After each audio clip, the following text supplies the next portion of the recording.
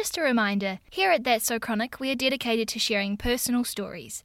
We are not advocating any type of treatment, therapy, procedure, or intervention. Everyone is unique, so please seek professional medical advice before making any decisions for yourself or for others.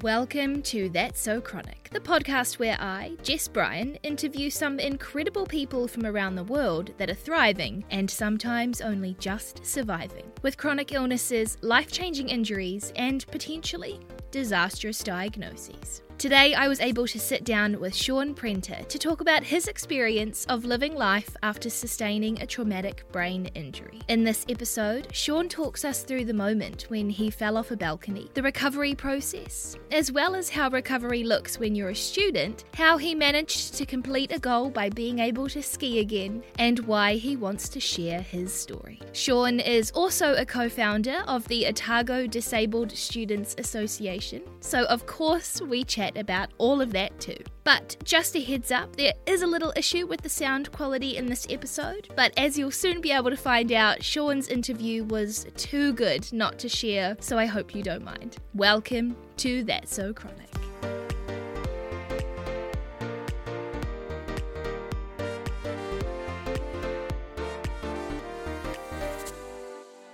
We've been meaning to make this interview happen for a little while now, so I'm really grateful that we could find a time this afternoon. Now, you are currently a student. You are studying politics and environmental management down at Otago University. You are also part of the team that created the Otago Disabled Students Association at Otago University as well. And I'm really excited to learn more about that organisation and how you made that happen. And I'm also really excited to hear your story as well, because I only know a very little amount about it. So thank you so much for being here. Thank you so much for having me. I know it's all very mysterious at this point here, but I've definitely been looking forward to connecting. Shall we start all the way back at the beginning? It was about 3 years ago when you sustained a traumatic brain injury. Can you remember much about how that all started? Take us back to that day. Yeah, totally. So I was at a friend's flat and I had a few friends over. It was quite cramped there, so I went out onto the balcony to cool down with some more of my friends, and they handed me one of their phones as a different friend was then calling, and cool as a cucumber, with one phone in one hand, the other hand to like steady myself, I went to lean on the balcony and I went straight over the top. Oh no. And so I fell the 15 meters, and yeah, I don't have any recollection of the actual fall itself. So I would work with a neuropsychologist, which I'm sure we'll end up touching on. She sort of did this, like, I don't actually know the exact name of it, but this sort of like rhythmic beating on my legs, and got me to continuously repeat the parts of my memory that were sort of still there around the night, and then repeat the specific parts which sort of had a increased sort of like emotional reaction, I suppose. And then through doing that, more and more of the memory sort of came back. It's sort of a trauma processing type thing. Really getting into it quite quickly with that. Yeah. But I was able to, from that, I was able to remember actually free falling, which was quite wild. Wow. So I got rushed to the hospital and was in intensive care for 2 weeks. I remember my girlfriend at the time saying that I was complaining about the paramedic team not understanding my shoulder pain. So I fractured my collarbone in the fall, and I had a old rugby injury from my shoulder. And so yeah, in that quite intense moment, that was my biggest concern, was that they didn't know that I had an old rugby injury, which was sort of like the least of my worries at that time, and they probably would have been happy if I'd piped out. And so once you get to hospital, what is the process when you have a traumatic brain injury? I'm imagining that there's a lot of tests that have to get done, and is there then sort of like a diagnosis that this is what's happened to you? Yeah, so I can only fill in as much as I can remember or was otherwise sort of conscious for. But I know that they ran 2 CT scans to see the damage to my brain, and yeah, I was lucky enough to have hemorrhaging on all four different types of hemorrhaging, I think it is, or either hemorrhaging in the four places I can't quite remember. And so, yeah, from there it was a case of keeping me in intensive care and transferring me to the neuro ward, where they were then assessing to what degree I was impaired as a result of the fall. And yeah, they had an occupational therapist there that was coming in every day and was testing my memory, and I kept failing the memory test. I mean, the phrasing there being particularly problematic, and like it does well to surmise the experience in the sense that the occupational therapist was told me until I passed the test I wasn't leaving hospital, which when you're in that sort of state was not great. And also particularly with brain injuries being such a different sort of injury to what you may be used to in terms of maybe like, I don't know, breaking your leg from just, I don't know, drawing from sports perhaps. It's not the same in the sense of you don't just go home and rest your leg.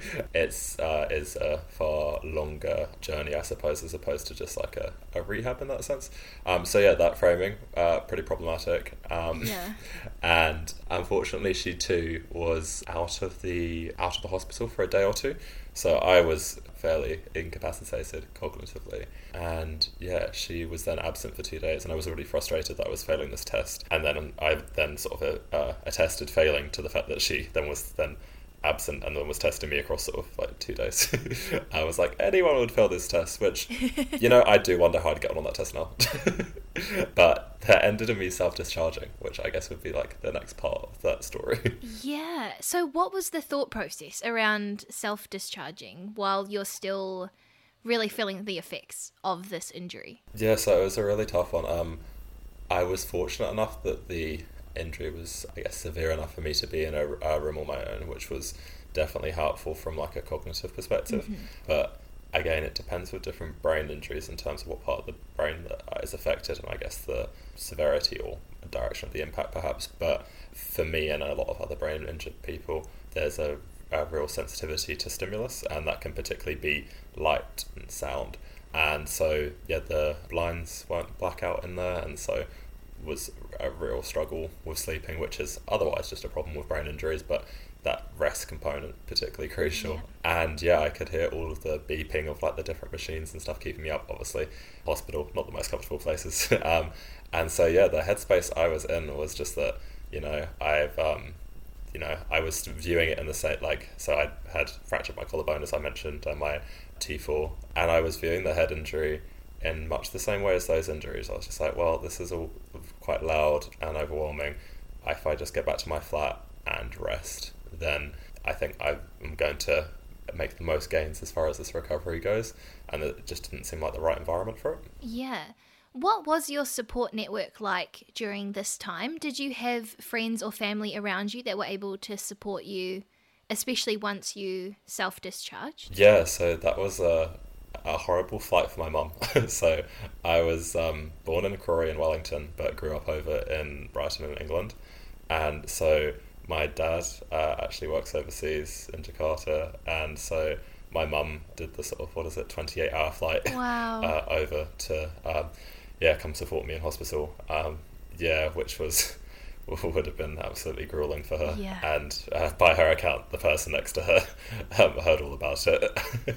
But otherwise, I had a close group of friends in Dunedin, which was great. They all came to visit me whilst I was in hospital, but the real difficulty was in that transition out of hospital, particularly having self-discharged, because I was sort of at a point, I suppose, where perhaps the diagnosis sort of component of the head injury hadn't really worked for me. And then I was sort of out in the world, not really knowing what was going on with myself and how to navigate that. What would your symptoms have been like during that time when you came home to your flat? How would you describe what that felt like? Utterly overwhelming to blanket over everything. But specifically, I was enrolled in law at the time, and I went to go to a law tutorial, and it was like being in a fish bubble. I just couldn't take on any of the sensory information at all. I had really no short-term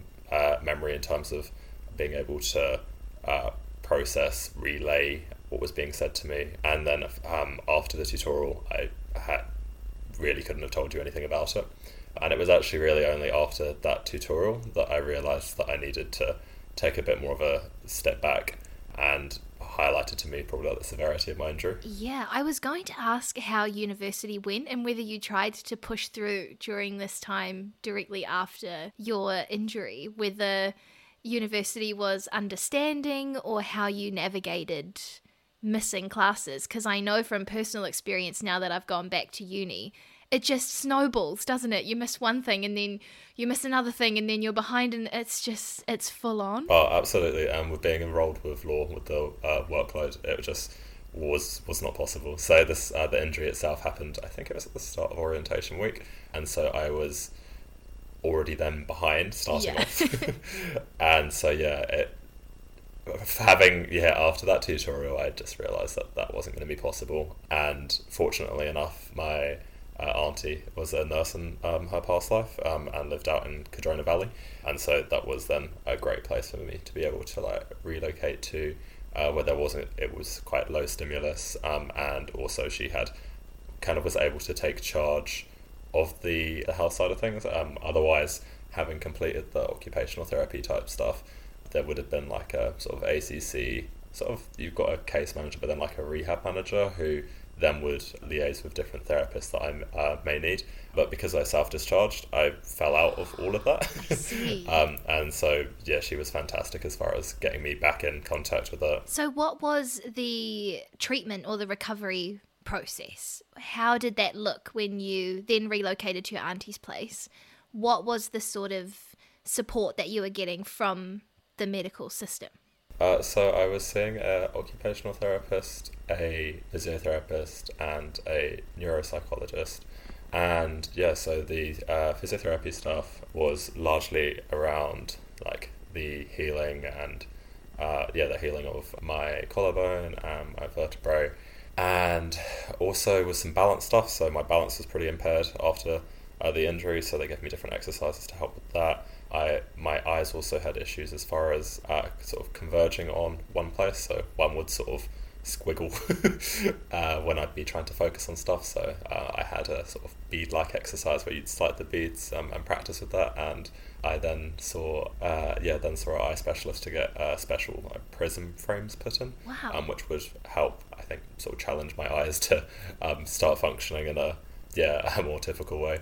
And as far as the occupational therapist went, that was just navigating the sort of friends and family type stuff and what the support network looked like. So the real difficulty for me was that transition out of hospital and not knowing what a brain injury was and how that was going to affect me and how to communicate that. So, I had a big shift as far as my friendships went, because I was in a position where I couldn't communicate my own boundaries, let alone really be aware of where they lay. And so though a lot of my friends at the time were like, oh, what can we do? I didn't really know. And so it was good to be out of that situation. And so, for I think it would have been 3 or 4 months or so, we worked on what that sort of communication would look like and how going back to Dunedin to study would work.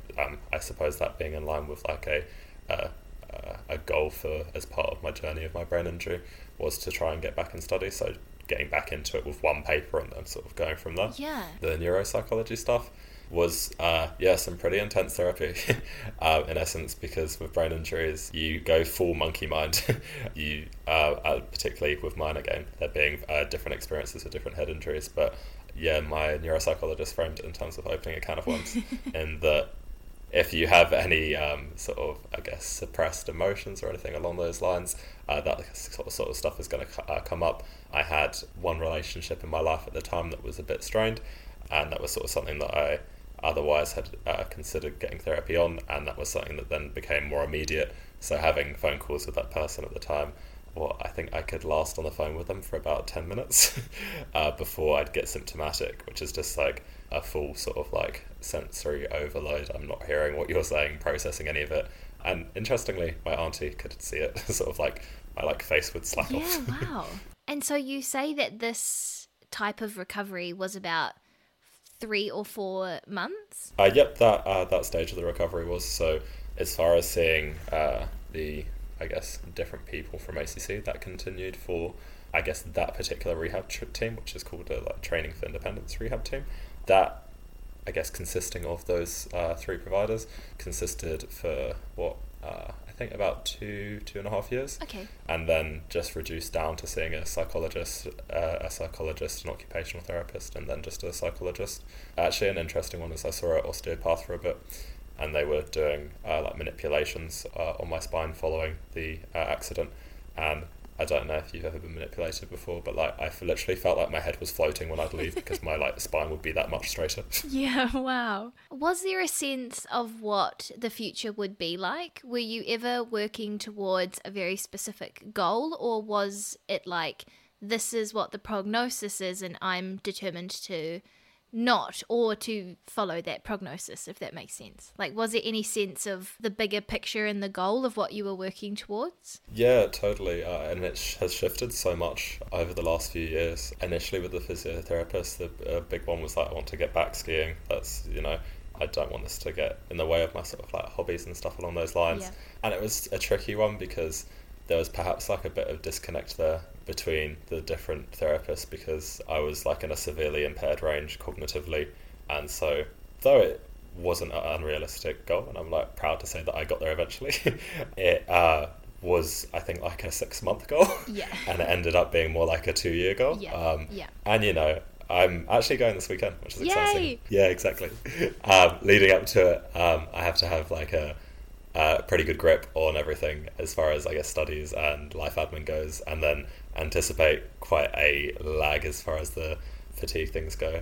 Otherwise, in terms of expectations, like I mentioned, I was enrolled for law, and conversations with my neuropsych was very much like, perhaps you could look at doing like a postgraduate law and just see where the sort of journey of your head injury takes you, but it's not something I'd recommend for now, particularly with Otago, where you have to do this intensive first year of law, which I just definitely wasn't capable of doing. And so from the head injury, I had to slow down massively in every which way. I initially was having about I think maybe 4 hour sleeps sort of in the day, and then the work with my neuropsychologist, we sort of brought that round to meditating more regularly. So I was then meditating like for 10 minutes every day. 10 minutes every hour of the day.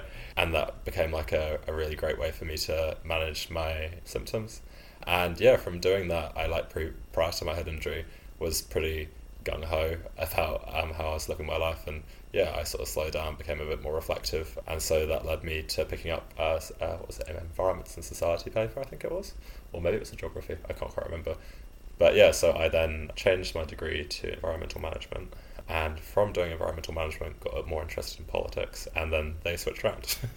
And so I will be graduating first semester next year with no ambition of law. Yeah. So that has changed. How did it make you feel, I guess, with your mental health, suddenly having to take a step back and to slow things down? It was a really tough one in the sense that I had to take a step back, but I was dealing with it with such a reduced capacity. So it was tough in the sense that certainly wasn't any choice around it. Yeah. But I suppose it was very much that sort of like 1 step back, 2 steps forwards. Overall, it took a while for me to be able to see it in that way as far as the mental health stuff went. But that was particularly challenging, but then really made me a lot more aware of things in life that I would like to change, to what degree I guess I was and now am emulating my values. It was very confronting at the time, but I think having to do the work ended up being quite a positive experience, though I think that also is quite a testimony to my neuropsychologist, because I definitely became pretty cosmically optimistic just as a result too. When you eventually moved back to Dunedin and you went back to university, what were the considerations, I guess, or the accommodations that you put in place in order to do that? I'm thinking, did you go back flatting with loads of people? Did you have to be mindful of how far away or in what location you were living in? And then in terms of study, did you go immediately back into 4 papers a semester, or did you have to do some sort of reconfigurations around that? Oh, absolutely a reconfiguration, hey. It was fantastic. I had a good relationship with the dean of the hall that I was at initially, and I was like, oh, that seems like a great idea as far as going into a hall and it being more managed, not having to cook and that sort of thing for a reintroduction.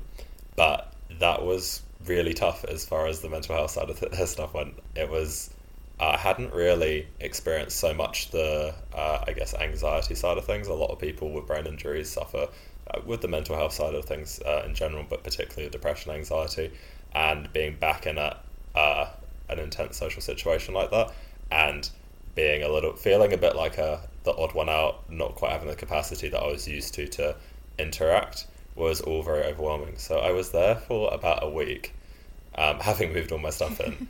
And then an opportunity arose at my old flat, and I just snapped that up straight away, which was an interesting one. It was perhaps slightly misguided, I'm not sure, in the sense that I was still in a very similar space as far as navigating those conversations. And, I think with brain injuries, it's sort of supposed to be quite a quick 6-month change as far as your cognition, and then it then slows down for the following year, the following 2 years, and then 5 years, and past that you might see incremental changes, but it then becomes a bit more, this is your new norm. And so I was still very much dealing with those shifts and then navigating my impairment around a new environment. And so it was difficult to communicate that for sure, still with those then flatmates. So as far as the study went, I'm super lucky being at Otago, because the Otago Disability Information and Support Service is fantastic. I understand that they're the best in the country, which seems pretty accurate to me. And they did absolutely heaps. I was able to get tutoring around stuff, as my sort of retention of knowledge or processing wasn't, I guess it is still impaired.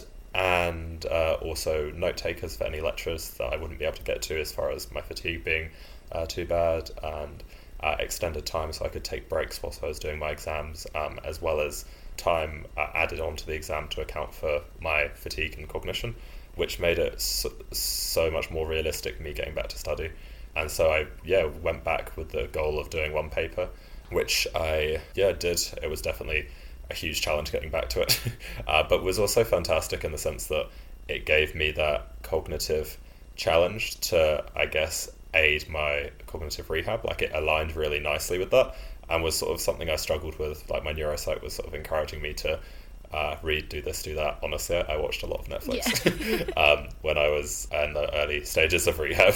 There wasn't so much of the scholarly reading, but being back at uni was great, as it did force me to challenge myself and aided that element of the cognitive growth. And so for what I did that first single paper, and then the following semester, I believe, following semester I was then back to it, doing 2 papers, which worked really well for me, because we were then in lockdown, so everything was online. So I was able to access stuff more easily, as far as I wasn't walking to and from lectures, and I didn't have to account for that sort of extra social and extra stimulus in between. So just being able to access it online for me made that transition to 2 papers it was a challenge, but it was far less than what it would have been. And I was flatting with I moved into my brother's flat, as a lot of people moved out of his with a lockdown and moved in with some mates. So the social was sort of ticked off, very manageable. And then, the transition to the heavier paper load was then a lot more achievable. And then, so I've been doing part-time since then. Wow, that's incredible. Would you have believed it if you could have gone back and told yourself while you were in the hospital, or while you were in that post-hospital recovery, that this is how you would be tackling study now, a few years on? It's a tricky one. If I told myself in the hospital, I don't know. If I told myself in hospital, I probably would be surprised that I was doing part-time, thinking that I'd be doing full-time, because I just didn't really know what was going on. If I told myself, I guess after that law tutorial that I mentioned, I'd definitely be shocked that I had built my capacity up to that degree. And even after my first paper, to be honest, it was very much another sort of recovery team goal to step back to two papers, and it was very much like, we'll see how it goes. It wasn't anything that I was too certain about, so no, I was absolutely ecstatic when I was able to manage it. You mentioned that being able to get back skiing was a really important goal for you, and I know from seeing on your Instagram that you do enjoy surfing, skiing, snowboarding, playing badminton as well at the moment. What has that process been like to get back into playing sport? Yeah, that's been a pretty tricky one. I think, interestingly, badminton was probably the easiest one for me to get back to. Although I guess this is like, yeah, it's lacking some context in the sense that I always forget the name of the challenge, which is bad by me. But part of the physio work that I did was very early on was them determining to what degree my symptoms were brought on with physical activity. Okay. As by staying fit, you're going to increase the degree that you can sort of have make cognitive gains, and otherwise, well-being, etc. We all know that stuff. And so, yeah, I was able to get back to the gym, and that was sort of then, I guess, like my main day-to-day priority whilst I was early rehabbing. Then when I was then back in Dunedin, I think I just sort of did bits of the gym work. I brought some noise cancelling headphones, which helped me so much as far as the stimulus stuff, particularly at the gym. I'd get brought on quite quickly symptomatically by the music and the weights dropping and all that sort of stuff, so that helped me a lot, and just going at less busy times. And then as far as badminton, weirdly, that was kind of okay. I couldn't play for very long. It was sort of like half an hour initially, and I think take a longer break beforehand. So if I know I've got like a particularly cognitively heavy activity coming up, I'll sort of preemptively break and then make sure I have an opportunity to break afterwards. So I think I'd take like half an hour to an hour before badminton, play for half an hour, then break afterwards. And yeah, weirdly, as far as the cognition, that was okay. Like, it was tiring me, and like fatigue has always been my biggest thing with it. But yeah, my cognitive, so I had a neuro screening recently, and my sort of severely impaired across the board has gone up to average across the board, which is awesome. But I think it's cognitive spatial or neuro. I can't quite remember the name, but that's actually my poorest. But badminton was fine, which is weird because that's exactly what that would use. Yeah. So that's fun. But yeah, I got back to badminton, and then I was slowly able to play a bit more and a bit more. I play sort of weekly with my brothers. We have a tournament, playing to 15 games across X amount of sessions, and then whoever gets to 15 first gets shouted pizza by the others. But I played for a hour 15 last time, which I was even surprised for me. I sort of looked at the time afterwards, I was like, yikes, this is pretty good going. Yeah. But I think, yeah, for badminton it was far more achievable because it was that bit local, and I knew there was places I could step out to. But skiing was a whole different beast as far as that went. As you may know, the mountains, you can go down to the Calf, which is absolutely overwhelming with people and sounds, and so there's not really anywhere that you can get a stimulus break there. So that's one big part of it in general. And you're also still very much up a mountain as well. You can't just go home easily within 10 minutes, it's a whole process of ski gearing and then having to make your way down the mountain as well. Oh yeah, absolutely. And I think this is probably quite reflective too of my general rehab type stuff, as far as I'm pushing it a lot now because I'm sort of have reached a point where I've made some cognitive gains, and I sort of I have a fairly good self-awareness of what brings up my symptoms. But previously, and still a little bit now for sure, I'm pretty routine based and pretty regimented, and so that was another big challenge around the skiing side of things, was being able to take that time out. Also, otherwise feeling a bit I was sort of already starting behind the start line with my papers, and so I'd be studying sort of Monday to Sunday every week for my own from the capacity that I had, which previously looked a bit I think it was I could do 2 to 3 hours a day, and now it's I can do a 9 to 3, and then past that I can do little bits of admin, but the heavy academic stuff is a no. And so yeah, with the skiing side of things, the big part was stepping outside of that routine and trying to keep up those elements of self-care. I initially went with a trip with a friend that invited me, and I was just wiped for the whole week afterwards, and I was I was just like felt distraught about it. I was like, I can't do this. This is like, this aspiration was too out there for me. And then, yeah, I think I'm not sure exactly what particularly did it. I think it was again, I just went off for a whim with a friend. And yeah, I just made sure I really set myself up, sort of like I was saying, like I had to do a lot of hard work in the week to make sure I was in a good place. I'd then also like prep all of my food beforehand, so I know that would be secure. I had just sort of a thing ticked off that I wouldn't have to worry about fatigue wise.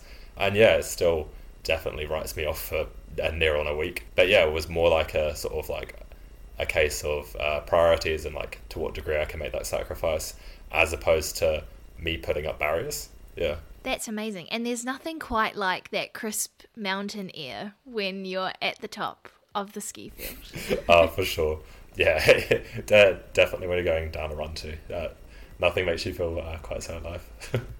Before we carry on with the interview, I wanted to quickly jump in and say thank you to you for listening to That's So Chronic. If you didn't already know, I've launched a monthly That's So Chronic newsletter over on Substack. Every month you will get the latest news, episodes and recommendations straight to your inbox. Sign up at the link in the show notes. Alright, back to the interview.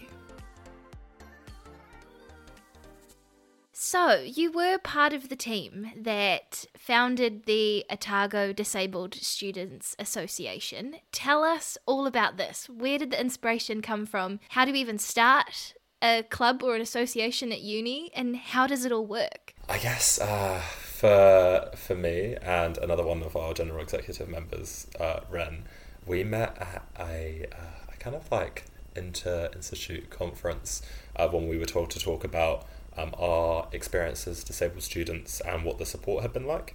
And we got talking afterwards, and it was just like such a light bulb moment, because I'd just not talked to any other disabled students about the challenge that they were having. So I had was connected with the Brain Injury Association, but everyone there was that bit older, and so I could definitely relate to what I was experiencing symptomatically, but not in terms of study. And yeah, the connection was just magical, and I just felt such strong solidarity with them. And yeah, it just lifted an absolute weight off my shoulders, particularly as far as the socializing goes. For me, with the meditation, I bring a sleep mask around with me and my headphones, and I'll just conk out for a bit, and I pretty shamelessly will just do that in public places. I've been photographed in Auckland because I think people thought I was some part of some art or something along those lines, which made my mates wet themselves. But yeah, Ren and I found that commonality, and so yeah, we sent a message through to our student union saying that we feel like this is sorely needed and let's collaborate. And then we found that there were some students working on it, which just blew us away. And so I know we couldn't believe it, because it started off with Ren and I being like, oh my god, we have all this in common. This is fantastic, and I don't feel so alone. And then we were like, but this shouldn't be the case, and then so really felt quite impassioned. And so yeah, really I double taken away twice as far as that meeting, and then to hear other people working on it. And so yeah, Lauren, that you've had on here before, had started putting in the groundwork, and so then we got together with Lauren and another one of the exec members, Hannah and Rose and Jackie, and yeah, brought that collective vision together. That's amazing. And what is the sort of work that you guys are all doing? So it's a lot. So we sort of developed 4 whys to try and think about it in a more channeled way, and that's largely around allyship, accessibility, inclusivity, and advocacy. And for us, that was largely because disability is this complex phenomenon that people relate to differently, and it can be that it's as much a journey too. I think for me, my neuropsychologist was sort of warned me about identifying with disability. I'm like, well, I mean, I experience this impairment, and there's elements of the environment around me which are going to bring out this impairment and aren't going to enable me and disable me. And so wearing that on my sleeve made it far easier for me to be able to navigate my environment, and also then empower fellow students. And so as far as the allyship and the inclusivity, that's really what we're trying to do there, is create a community whereby people can relate to it in any which way. Because for a lot of people, when you have perhaps members of the deaf community might not identify with disability, and there is a unique deaf culture which may cross over, may not, with the disabled community. And equally, you have people who are impaired, but that's just not something that they personally would identify with. So really trying to take a pretty holistic approach into being able to connect the community around the common barriers that we experience on campus. So yeah, a lot of that community building stuff we've been going for 2 years now, or this will be coming in 2 years. And so creating that community base is then what we then use to advocate off. And so we're on an accessibility board for the university, as well as a health and wellbeing board, and then with our union association, we are on a academic welfare and equity committee, which we use to bring disabled voice to issues of equity and accessibility on campus. And then otherwise we look to do anything we can essentially to raise that disabled voice and then take away the barriers that otherwise exist for disabled students socialising. So last semester we did a lot of stuff online with the risk of COVID, and that looked like us doing some meditation sessions. So that's has been a big part of my journey with my head injury, which I was delighted to share. We had ally to the community of whom did a sort of disability type yoga where people could connect to it on different levels rather than this sort of like grueling high body demand that yoga can sometimes otherwise be. And then we also had a panel event where we had different disability leaders in the community come and unpack the Free Britney documentary with us. So we watched that all together, and then the panelists were then asked about how the issues faced by Britney connected to issues of consent, issues of institutionalisation and disability rights. And so that's touches on a little bit of what we do and sort of what our why is. That is just incredible, and I can't wait to see all of the exciting things that you all get up to down there, following along on social media. I guess coming to the end of this interview, what inspired you to chat with me today and share your story with me and also with everybody listening at home? I think a big part of it was just experience, sharing my own journey with how I've come to identify with disability. I think me starting from a place of that sort of like unconscious bias, I think, which comes a lot from not understanding, to a real disability embrace, and how wearing that on my sleeve has meant that I've been able to personally advocate and navigate the world, and then also be able to empower fellow students and sort of unite around that common goal. And so really hoping to just provoke thoughts or conversations around that, and otherwise raise awareness. Is there anything that you wish people knew about brain injuries or about disability? If someone's listening and perhaps they know of somebody that has also sustained a traumatic brain injury or might be in recovery or rehab, or is there anything that you would like support people or people of the wider community to know? Oh, it's a tricky one. I think when it comes to head injuries, it's perhaps like provoking maybe people to set up their own boundaries, perhaps. It is such a big transition, and I think if I had other people at the time, which ended up coming in the form of different health professionals, sort of provoking what my capacity looked like at the time, how long I could sort of socialise for, and those sort of things, I think that would really help. And otherwise, I think just really, and it connects to disability in that sense, like just lending a hand where you can within your own capacity. Everyone's is limited, but particularly in those early stages, and then in general down the line with brain injury. A friend of mine, Maddie, was absolutely fantastic. Like, I got out of hospital and came back to like a completely cleaned room.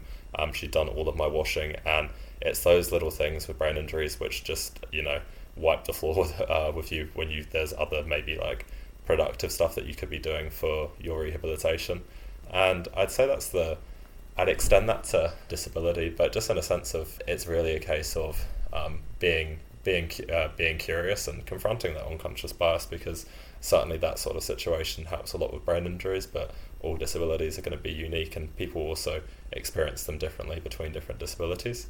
and within a single line of impairment, I suppose. And so, yeah, it's really, you're only going to get there through conversations and challenging yourself. Yeah. Thank you so much for sharing your story and a little bit of your why as well with everyone listening to the podcast today. Thank you so much. I've really loved getting to know you and your story. Hey, thank you so much for having me, Jess. It's been great to be here. And of course, thank you for listening to another episode of That's So Chronic. If you would like to find out more about the Otago Disabled Students Association or anything else that we've talked about in this episode, head to the show notes for links. Or feel free to reach out over on Instagram. I'm at That's So Chronic. If you enjoyed this episode, why not share it with someone who you think would enjoy it as well? All of the shares, follows, ratings and reviews really help That's So Chronic reach more ears around the world to hopefully spread awareness and, more importantly, hope. Have a lovely week.